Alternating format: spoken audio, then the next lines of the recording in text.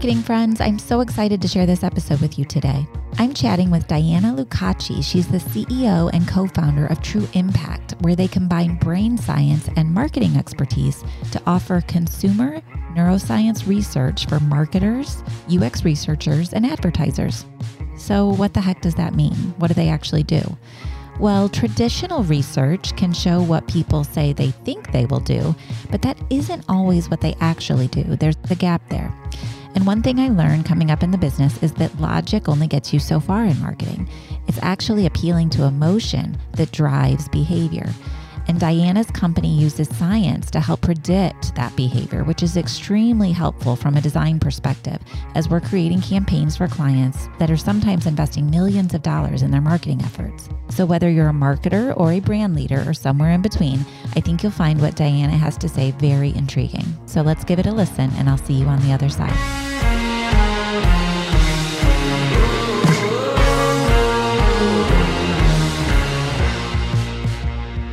I am so excited to have Diana on the show. I met Diana at an Amen conference, and you guys have probably heard me talk about Amen in the past. It is a network of agencies that we belong to, and Diana has a great relationship with Amen, has been a speaker at our most recent conference in Indianapolis. And so I asked Diana to come on the show and tell us a little bit about her expertise. So welcome, Diana. I'm so glad to have you. I'm so glad to be here. Thank you. Absolutely. So typically I start every conversation kind of understanding my interviewee's story, both their personal and professional background. You have a degree in neuroscience and psychology. Talk about what drew you into that and sort of how you would describe in layman's terms what it is you do every day. Yeah, absolutely. I grew up actually at a time in Romania, shortly after the fall of the Soviet regime that was taking over the country for about 50 years. So what that did is essentially I grew up with a lot of information coming at me from the media and having to discern what is true, what is false. I've seen how the news is being manufactured and produced in front of my eyes as a child.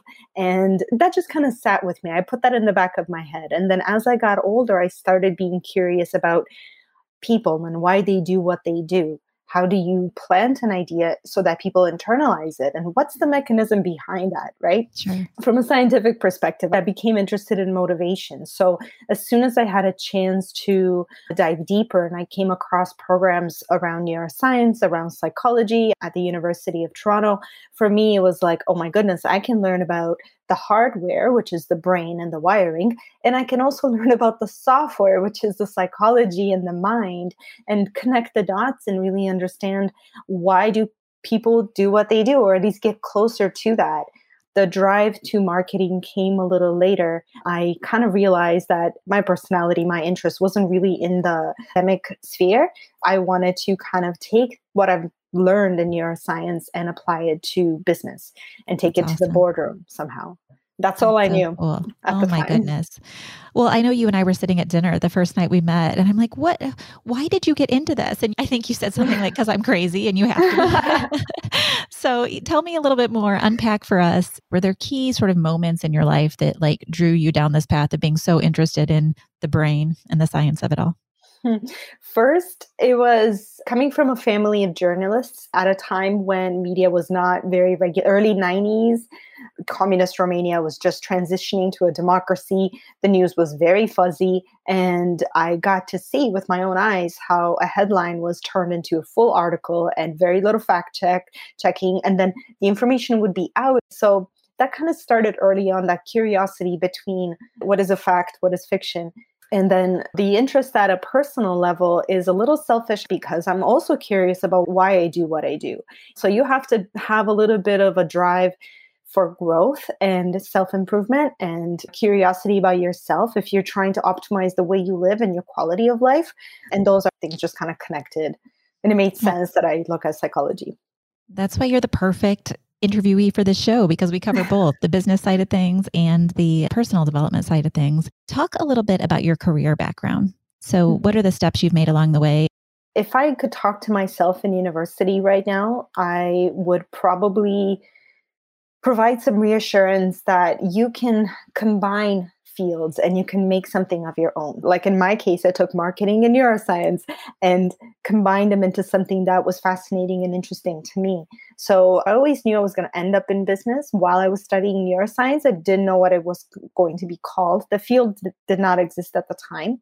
It picked up around 2011, actually, when Nielsen acquired a neuromarketing company out of California.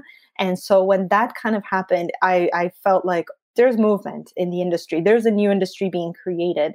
And so I had at least 5 or 6 years of working in marketing under my belt. I was thinking, I'm going to get back to the science of things. Let me just kind of do this practice, right? Like in the field sort of work. And it was great because I feel like what made me good at marketing was the psychology and the neuroscience background to understand if I use this word or that expression or this image, I just had a gut feeling that it would have been perceived better. So that was kind of my trial and error days. Those were the moments when I could try different campaigns and see what the data came back. And I had these theories in my head that I was testing based on what I learned in school. Sure. And so I had the chance after working in marketing for, I think about 8 years at that time, when in 2012, a group of about 30 people in Amsterdam, we got together to talk about neuromarketing and how can science inform business. And it was very controversial at the time. I got only negative kind of feedback for the most part. In the first year, it was pretty difficult because of the misconceptions around it. But I'm that type of personality where I feel like if it matters and if I'm interested in it, being told no just makes me want it more. So I was like, I don't want to get up in the morning doing something that everybody knows and agrees on. And it's fun to get a chance to do something for the first time.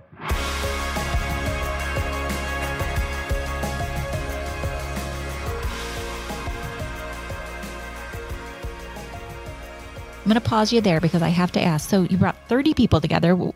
Why? Who were these people? Like, what was the pushback at the time? And what kinds of conversations were you having? Yeah, the Neuromarketing Science and Business Association, the NMSBA, was formed in around 2011, 2012. And so when this group got connected, it was literally, I'm not sure how I heard about them, but they were looking for representatives from each country. And a couple of people put up their hands from various countries. I was like, I'm here from Canada. I'll show up and I'll come and we can, see if this could be a field, what would it look like and things like that. Nobody thought about commercializing it yet because it was a very kind of different camps. You had the really scientific approach where when you're trying to do neuroscience research for medical purposes, it is cost prohibitive to apply it to business. You need to adapt it a little bit so that you can meet the timelines and budgets for the business world. And so at the time, none of this was on the radar, but it was just kind of the conversation around, can this be a field? Should it be? How would it look like? I chaired that organization for about 8 years. And the pushback initially in the industry, and I've done a lot of media interviews and print and so on, was things like, well, can you read my mind? Can you control my brain? Are you zapping my brain? Right. So these were the kinds of things that we had to start off really simple and kind of really define. No one can make you get up off the couch and go buy that bag of chips. Like, it's you who chooses to do that. Right. Can we make a better ad that doesn't confuse you? Yes. Yes. So I've noticed after 5 years in business, so from 2012 to 2017, it was kind of fuzzy, Wild West. But then the conversation started getting more educated from the marketing side, and the questions turned around ROI.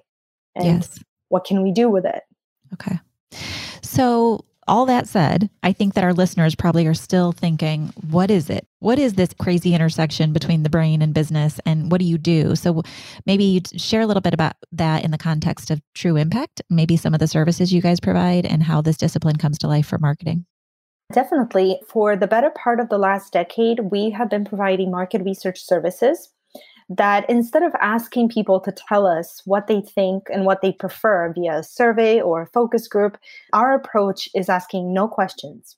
So we have essentially over the last decade have gathered groups of people, have tested people one at a time, but essentially it's face-to-face with a person.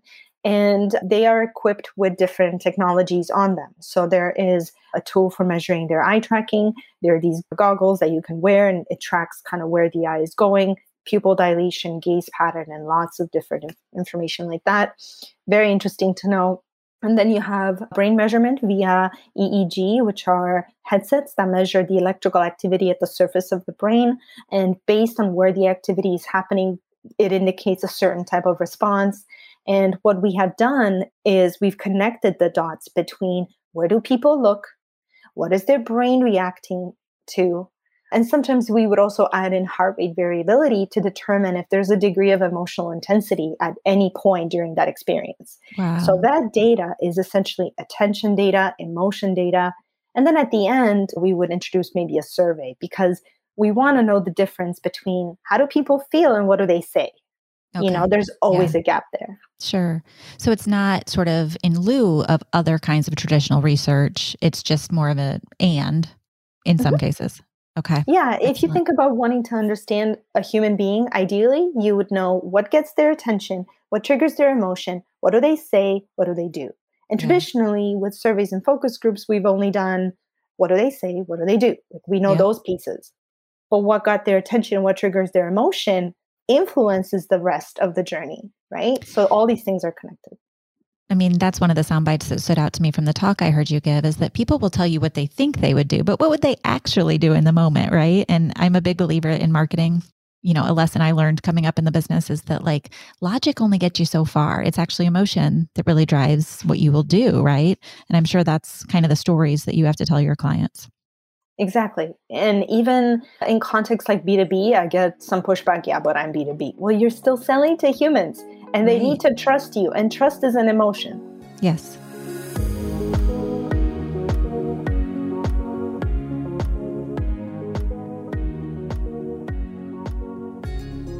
Well, I want to go back to how you described how you get the data, because I know that's that fuzzy scientific place.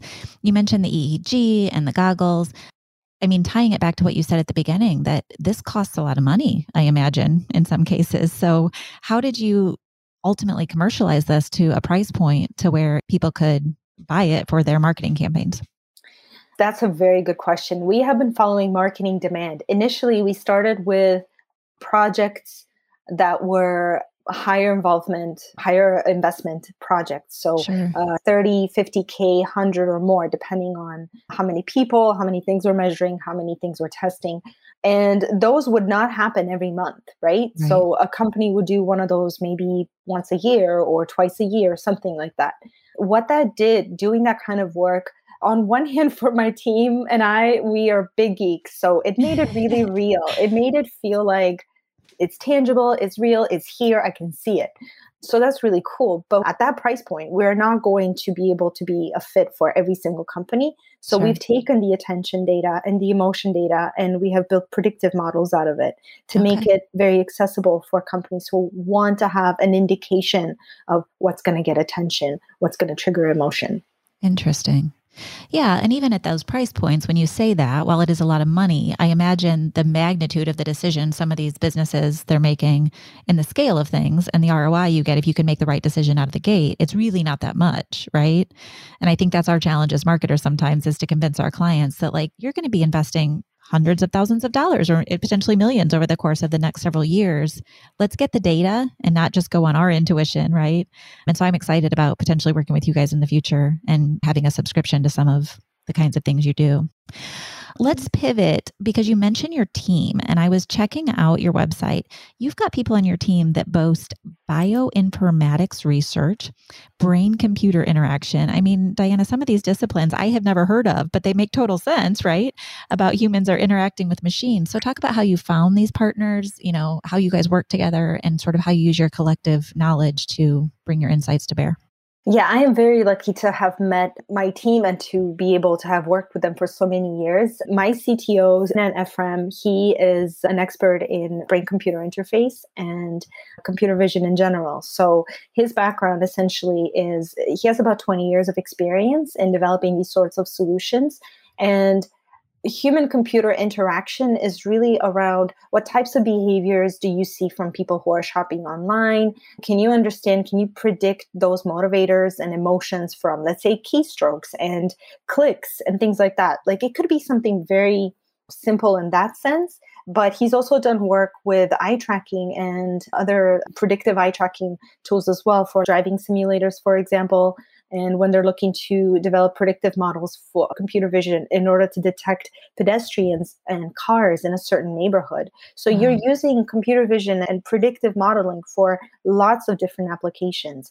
In our case, what we have done together with Ferdinand's expertise is we've taught a machine how to see, essentially. So taking advertisements that we have tested with eye tracking in the past, training the system, and then building the system based on the existing literature around what we know about the visual system in the brain, what do we know about what grabs attention initially. So when you put real world data with the published literature around attention, for example, you can get to 85, 90% prediction around what's going to be seen first and foremost in the first second, right? So you need expertise from people like that. We have people on the team with AI expertise, software engineers, and machine learning experts. And we're just moving more and more in that direction.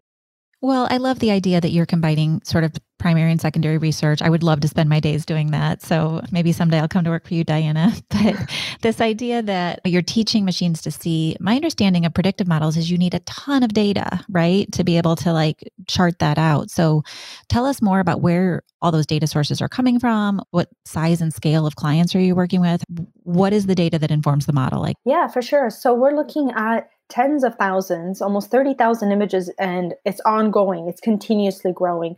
Plus, and all of that is built on millions of data points coming from actual eye tracking. So yes, you absolutely need a lot of data points. And the type of data looks like, let's say, the front page of a direct mail piece. That is one image, and that image comes with information on how simple it is, how is attention going on it, what is the focus. And we also are developing performance scores to tell marketers, are you achieving your intended objective? Are you getting attention where you want attention to go?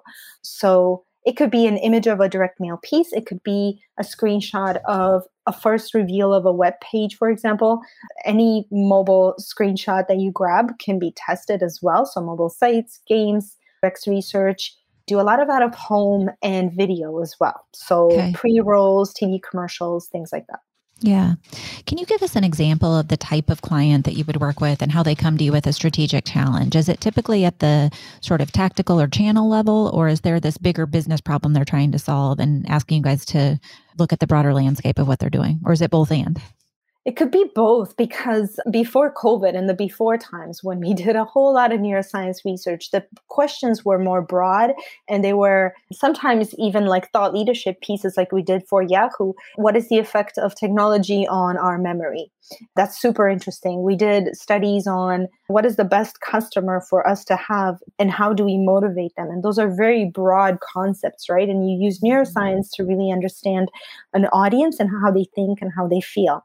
And then it gets really tactical nowadays with, for example, Burger King came to us with a flyer and they were trying to get higher conversions on it that quarter for that flyer. And the execution came to us from the agency. We tested it. We provided feedback as to here's what's working. Here's where attention is going to go. Is this what you wanted? No? Okay, here's what you need to do differently from a neurodesign perspective. And so the updated version came back. We retested it and confirmed that the marketing goal is achieved now with this new iteration. And that actually resulted in about 26% increase in redemption rates for that coupon, which translated in about 46% in gross profit from coupons. That's so cool. That quarter.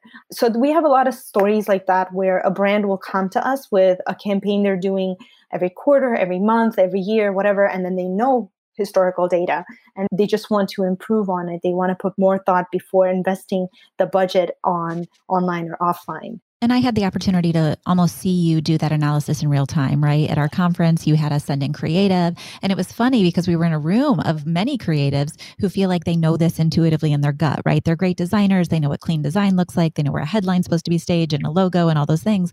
And yet this data allowed you to bring a lot of sort of refined awareness to the design. Like, what if we just made these minor tweaks? What would be the impact of those outcomes? And that's one way I see people, including Samantha, leveraging your services.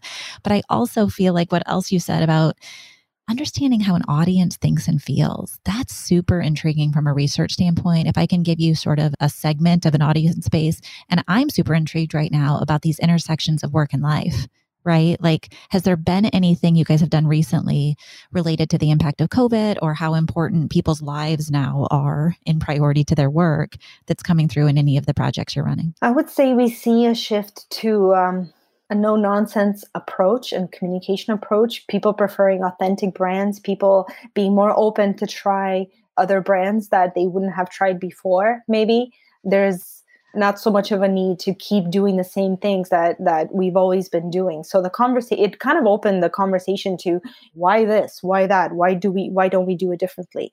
Now, some companies are hearing this and applying it. And then some companies choose to do the same thing over and over and over.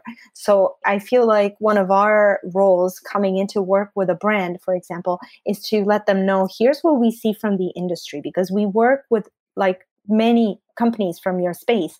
And we've noticed the trend and we see some people doing this and there's some white space here and there's some opportunity there. We're able to bring that conversation before they even go forward and produce some of that content. And then when we get to the mock-ups, then we just put them through the scan and it's about which mock-up fits the goal, the marketing goal. But the problem many times it's not that the creative expert or creative executive does not know how to do or how to apply these things. Of course they do. They are all brilliant at their work. It's about the conversation that needs to happen between them, the client, the designer, all the parties involved. And then sometimes I see like a broken telephone kind of happening where the goal just gets diluted. Interesting. And a designer ends up with 5 calls to actions to include on a one small piece of space of real estate. Sure. And these are just common things that are happening. And so I think what our job is to kind of be external to it. We don't design, we don't create. We're a third party kind of voice. Objective, and sometimes a client will listen to that, right? When we're able to tell them like, we know you're trying to do all this. It's not working and here's why. And show them a different way, show them a better way. So often you're trying to choose between 2 or 3 directions to go and make massive investment. I know that we could use some outside expertise at that stage before clients are making massive decisions. So within an agency, I find that it saves some time internally for the creatives themselves working on pieces instead of going back and forth too many times. Once the goal is identified and we're creating to that goal and we can tweak and we get to an iteration, that saves internal time. And then when you go and present to the client, if you're doing 2 or 3 different options for them, you can present them with a reason. So this option is very good if you're hoping for brand awareness. This option is very good if you really want this promotion to stand out, these promotional details of your offer, let's say. Yeah. And then the discussion becomes less about which shade of purple or how big should the logo be. And it turns it back to the goal. Exactly, which is a more advisory conversation.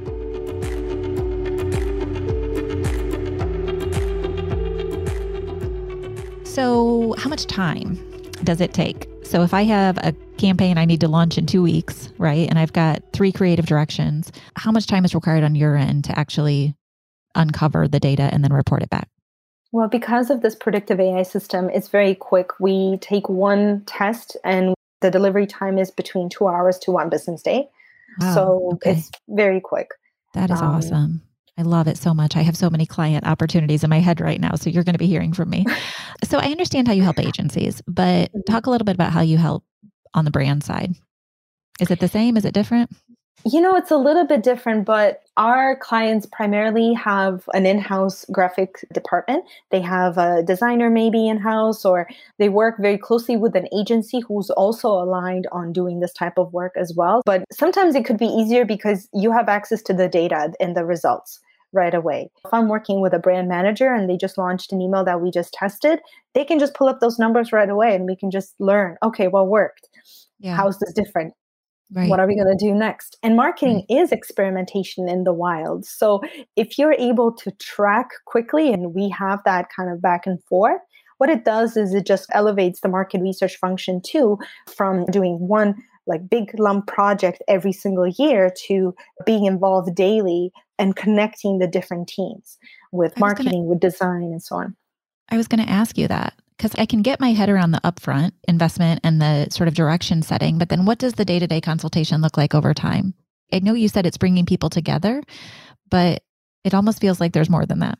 We get to know their problems and we get to know their personalities a little bit more, and we get to see a pattern, right? And we are able to connect the dots for them because we're not in the weeds.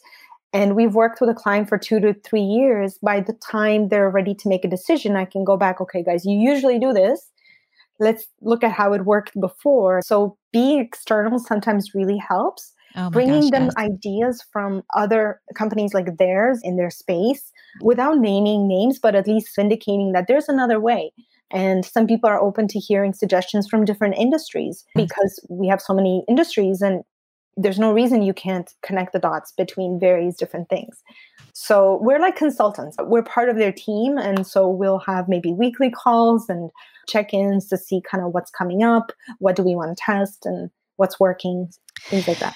I love that so much because I think sometimes we get isolated in our world of marketing and we hear the terms voice of the business and voice of the customer and voice of the distributor or whoever it might be that's a stakeholder in the value chain. But I've always believed that the world is happening, right? There's a whole outside universe that can lead to great ideas. And you have so much data on that. I'm looking at some of the emotions that your website mentions that you can track, things like motivation, comprehension, attention, memory. So talk us through some of those buckets of expertise and why understanding human emotion is so critical beyond just all the voice of the business and customer data that we might have. It's about removing friction. If you can create an experience where it leaves the customer feeling, I get it, that was cool. You can bet that there's a lot of money that went into that to make it intuitive and to make it make sense. So motivation is a metric that we look for. Let's say we're showing a video to somebody. There's moments during the narrative of that video where the arc of the story changes. Maybe a hero is introduced, maybe the story takes a left turn. And does the person want to stay with the narrative or do they want to avoid it? Motivation is about, I want to approach this. I'm interested in this, right? Okay. You're leaning in, you want to learn more. And that has to do specifically with frontal left activation in terms of brain activity. And this is measurable using an EEG device.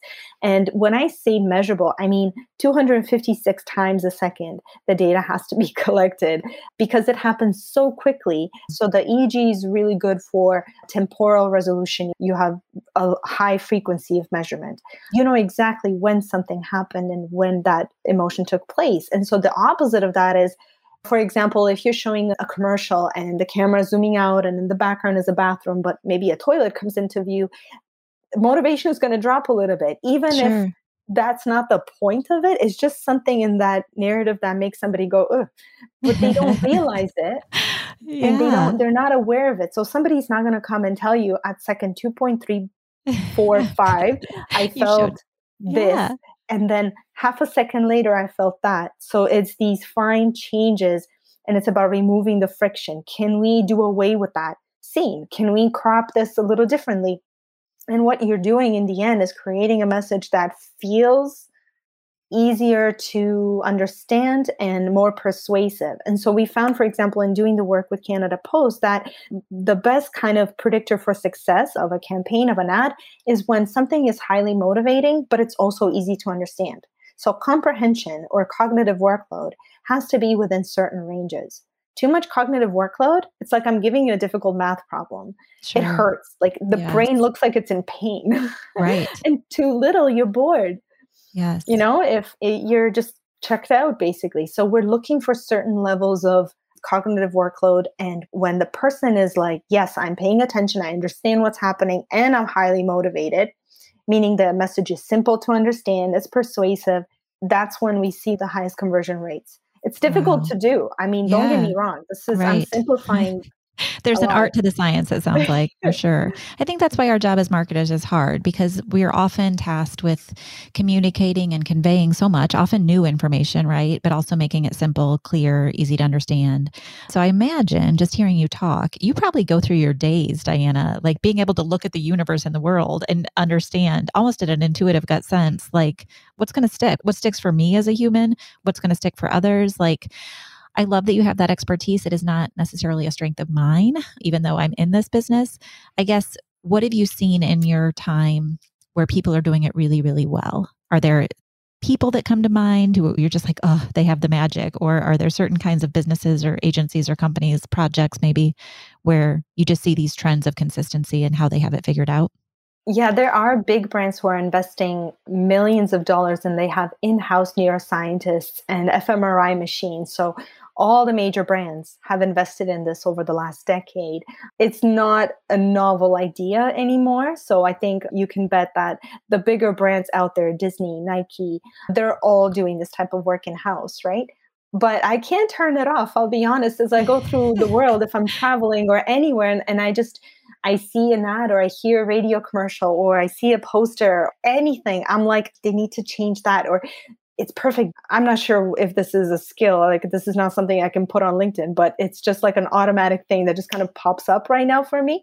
So But cool. there are some companies who have it figured out, of course. And I Yeah, think it also depends by channel. The industry really matters, the frequency of the communication, the idea you're trying to communicate, the people you're absolutely. trying to communicate to. So there's multiple variables that makes it difficult for me to say, here's the recipe for everybody. Ideally, Absolutely. like I said, you want to make it motivating and easy to understand. How Yeah, do you do that is right. the art. Something like 75% of media effectiveness is creative. There's a lot of science that goes into that. But at the end of the day, if the message doesn't resonate, it's not going to work. And I wonder if you can say more about that from your point of view, or maybe I have the data point wrong, but what advice do you give to your clients in that space? Yeah, Nielsen has found that it's around 47-50%. Ipsos has found it to be as high as 75-80%, Wow. but it's definitely at least around half of the success of a campaign, the sales that can be attributed to the quality of the content and the message being presented. The other part is the value of the brand. Is it trustworthy? Is it loved? And then the context. Is it going at the right time? Is it reaching the right people? And all the other data points. These things have to work together. The importance of a creative execution is always going to be high. You need to know what you're saying and how you're saying it in order for the message to really be sticky, to be perceived as relevant by the minds of the people you're trying to reach. Absolutely.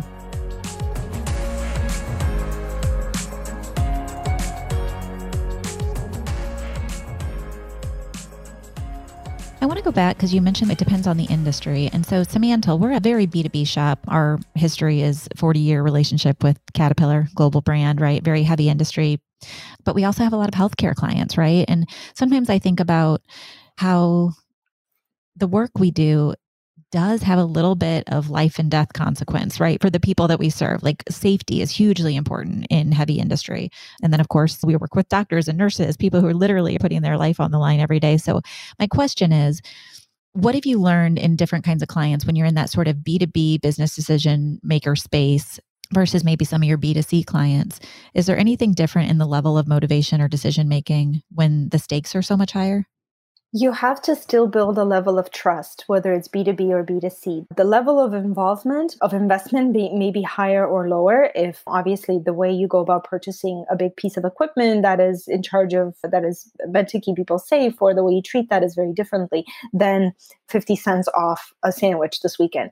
And so you want to communicate that you want to start by building trust by being authentic with your audience. When we're talking to B2B audiences, it's very important that they feel like it's coming from a brand, a company who is being true to themselves. You want to know what you're talking about. You want to have expertise in how you communicate and really show that you are doing everything in their best interest. Here's how we're giving you value. Here's how we're helping you grow, and offering value without an expectation of return. Essentially, Absolutely. is where you build that. You have to Yeah. find the right sequence, the right cascade of communications. And that's where the trial comes in to see what works. But there are conversion points along the way, and then building relationships with the people. There Yeah. are a lot of B2B rapport is established on LinkedIn, on Facebook. You can have conversations with the individuals at these companies Sure. if you understand what their pain points are in their day-to-day job, and step outside of trying to sell, but focus more on helping their world a little bit in their Yeah. challenges. I'm fascinated about how much of an expert you are both on the brain and on marketing, because some of the concepts that you're talking about are just so core to our discipline, right? I don't understand the brain side of it. But you've spent a lot of time talking today about the importance of brand and customer experience in terms of removing the friction. And this is a conversation we have a lot in our walls. Some people think CX is just the new buzzword for branding, right? And yet building trust at a very foundational level versus how you execute on that trust in all of the channels and those touch points, to me, are very different. And so I guess my question is, do you agree with that? Are people needing to revisit their brand strategy even as they're working on CX, especially coming out the other side of COVID? And like you mentioned, there's so much white space to reinvent yourself. It is definitely a conversation worth having every now and again. CX is tied into everything. If you break it down into, okay, what does the user experience look like? I would start with, can we just make it easier for a client to deal with us? Let's make sure someone's going to call them back, make sure they're okay, be nice, and those kind of basic things in business. And then the customer experience strategy and the brand will take shape because their narrative has to be driven by the customer as well. It's a two-way conversation. So you can't sit in a room and think about how I'm going to speak at them. Right. You need to literally get on a call with them and see how they felt about an idea or run something by a client. You want to be able to detect a shift in the market or a shift in their perspective as soon as possible. That's why I love having you as a resource to our Amen network, because, I think we have 50 or 60 agencies globally now.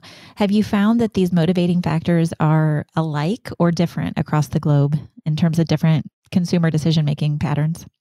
I kind of boil it down to humans. For the most part, humans are more alike than they are different. Right. And that's kind of what has been apparent in our neuroscience research. Even across age groups, at the core, we want belonging. We want acceptance. We want to grow and do better for our families and ourselves. And so it's not a generational thing. The flavor with which we go about it differs based on the environmental and economic factors that raised us. So in terms of geography differences, it depends at what point during the analysis. At the very beginning, when somebody sees the same ad being viewed by somebody in North America or somebody in Asia, for example, what gets their attention in that first half a second is going to be identical. However, what keeps their attention after the first second is going to be different. Wow. So at which point, do you want to get their attention and lose it right away? Then you're going to deploy the same ad throughout the world. You want to grab their attention with what we know from neuroscience, high contrast, certain colors, certain shapes, images of people, lifestyle imagery, and things like that. There are certain triggers that are going to draw the eye, but then you really need to understand your audience for how do they read? Do they read from left to right like we do, or do they read from right to left? Right. Is there a local person a celebrity or a local kind of expert that you can leverage to add that flavor? Yeah. And I think finding that break-even point about how custom do you go when you have a global campaign, but I love that you have experience and can teach us that.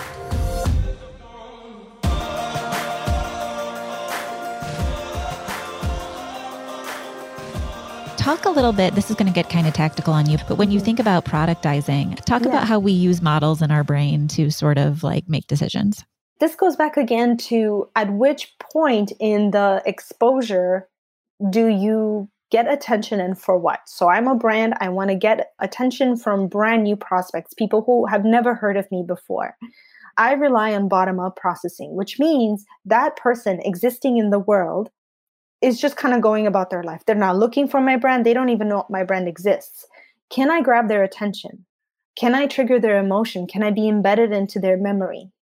That is a task on its own that relies on bottom-up processing because they have no previous experience of my brand. They have no assumptions that they can bring to the table, right? A lot of predicting attention has to do with predicting bottom-up. If it's a brand new visitor to a website, for example, they're not there looking for something specific. They've never been there before. They're just kind of orienting themselves. And so that's where that sort of processing takes place. And you have to have a design strategy and a communication strategy that's fit for the new user. Are you dealing with a user who is familiar with your brand? Maybe I buy the same toothpaste and I just need to find it, basically, because I can recognize it very easily. Or I go to the same site to check the weather. So I just need to go to the place where I know the information exists. Then that is a different way of designing and communicating for that. And that has to do with top down in the sense of top being the mind. And so if you think like a triangle, the person has an idea or a concept or an experience from before that they're bringing and they're looking for something Yeah. instead of just kind of like existing in the world. Well, you talked earlier about combining disciplines. And so I think sort of education is a realm that I always take a lot from. My mom is an educator, and she says it's always easier to latch on to something people already know, right?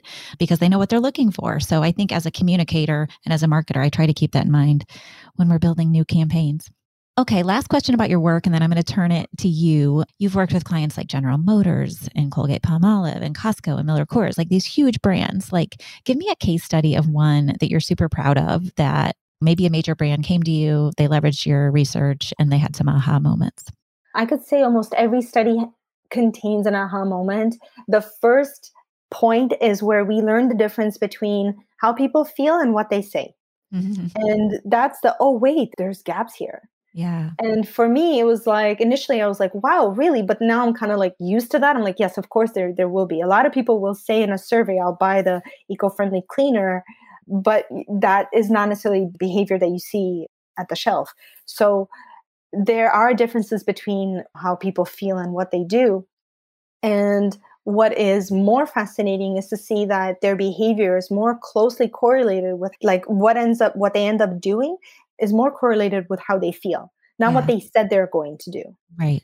So if we take a minute to listen to brain activity or non-conscious data in general, I would bet on that in predicting what people will actually end up doing out in the world in mass, basically. Right. We also learned a lot of things as well from doing this type of research. So those are kind of the aha moments.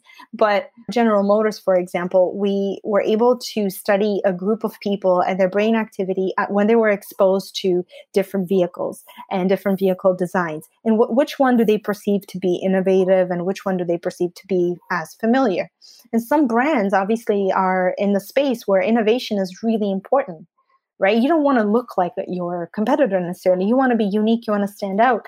So we found a neural correlate and we worked with scientists to look at when a certain image comes up, that brain perceives it as being innovative.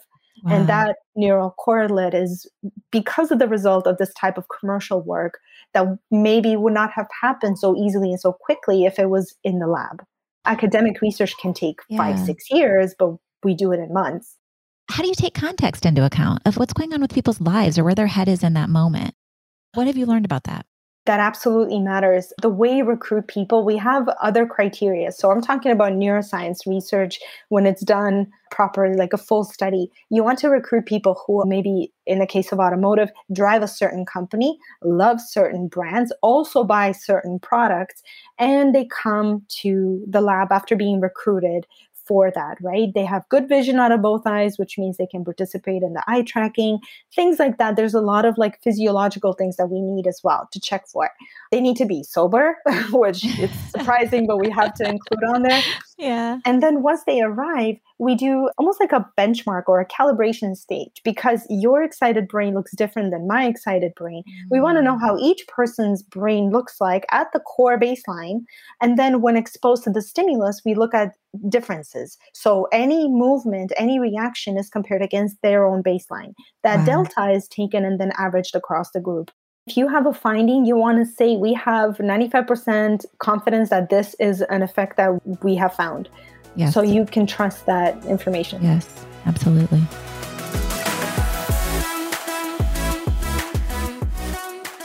We'll get back to the rest of the interview in just a minute. But first, I want to tell you about our sponsor, Simantel. I happen to know a thing or two about them because, well, I'm one of the owners. We are an industrial consumer marketing firm with an obsessive focus on customer experience. We create killer campaigns, but we also help organizations create programs that align back to their business strategies. Most importantly, we have a lot of fun and love what we do. And this year marks 40-ish years of doing it. Unfortunately, there's not enough time to explain the ish on this promo. But if you know us, you'll know it makes perfect sense. And if you don't, please reach out. We'd love to talk. Or you can head to simantel.com/blog to learn more about us with articles, tips and tricks, do-it-yourself tools, and much more to help you keep learning and growing right alongside us.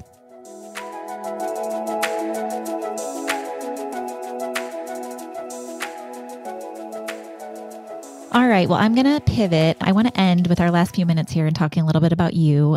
You mentioned out of the gate, Diana, that you also are a lover of personal growth and those sort of things. So what are some of your core beliefs or secrets to success that you have learned both in your career and your personal life that you would like to impart your wisdom on our listeners?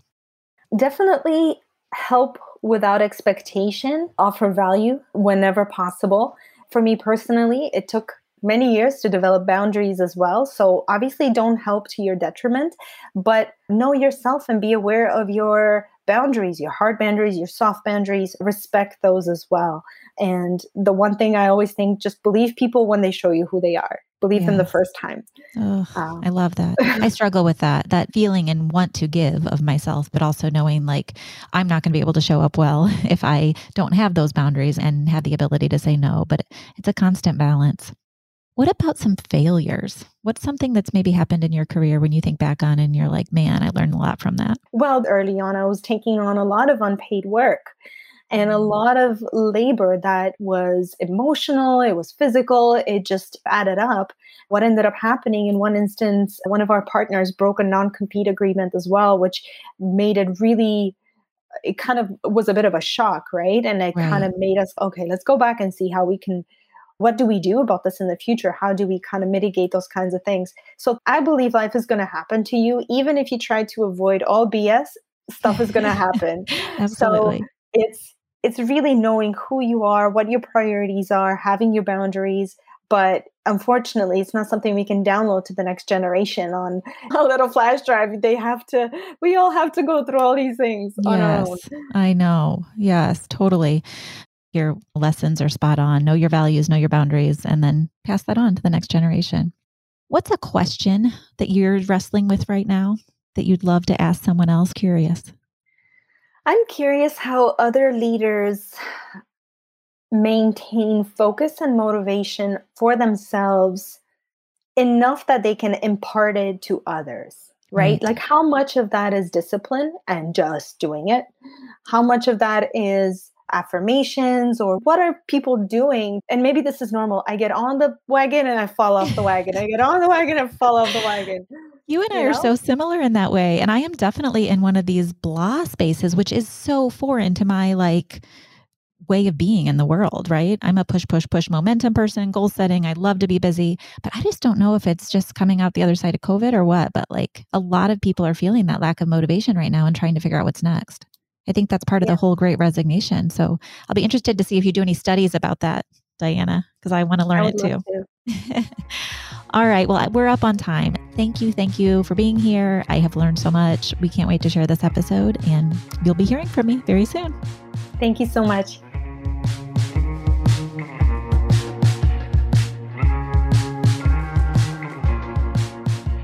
Well, I learned so much from my chat with Diana, and I hope you did too.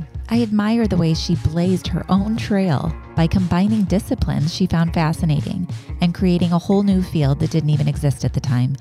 I could really talk to her all day.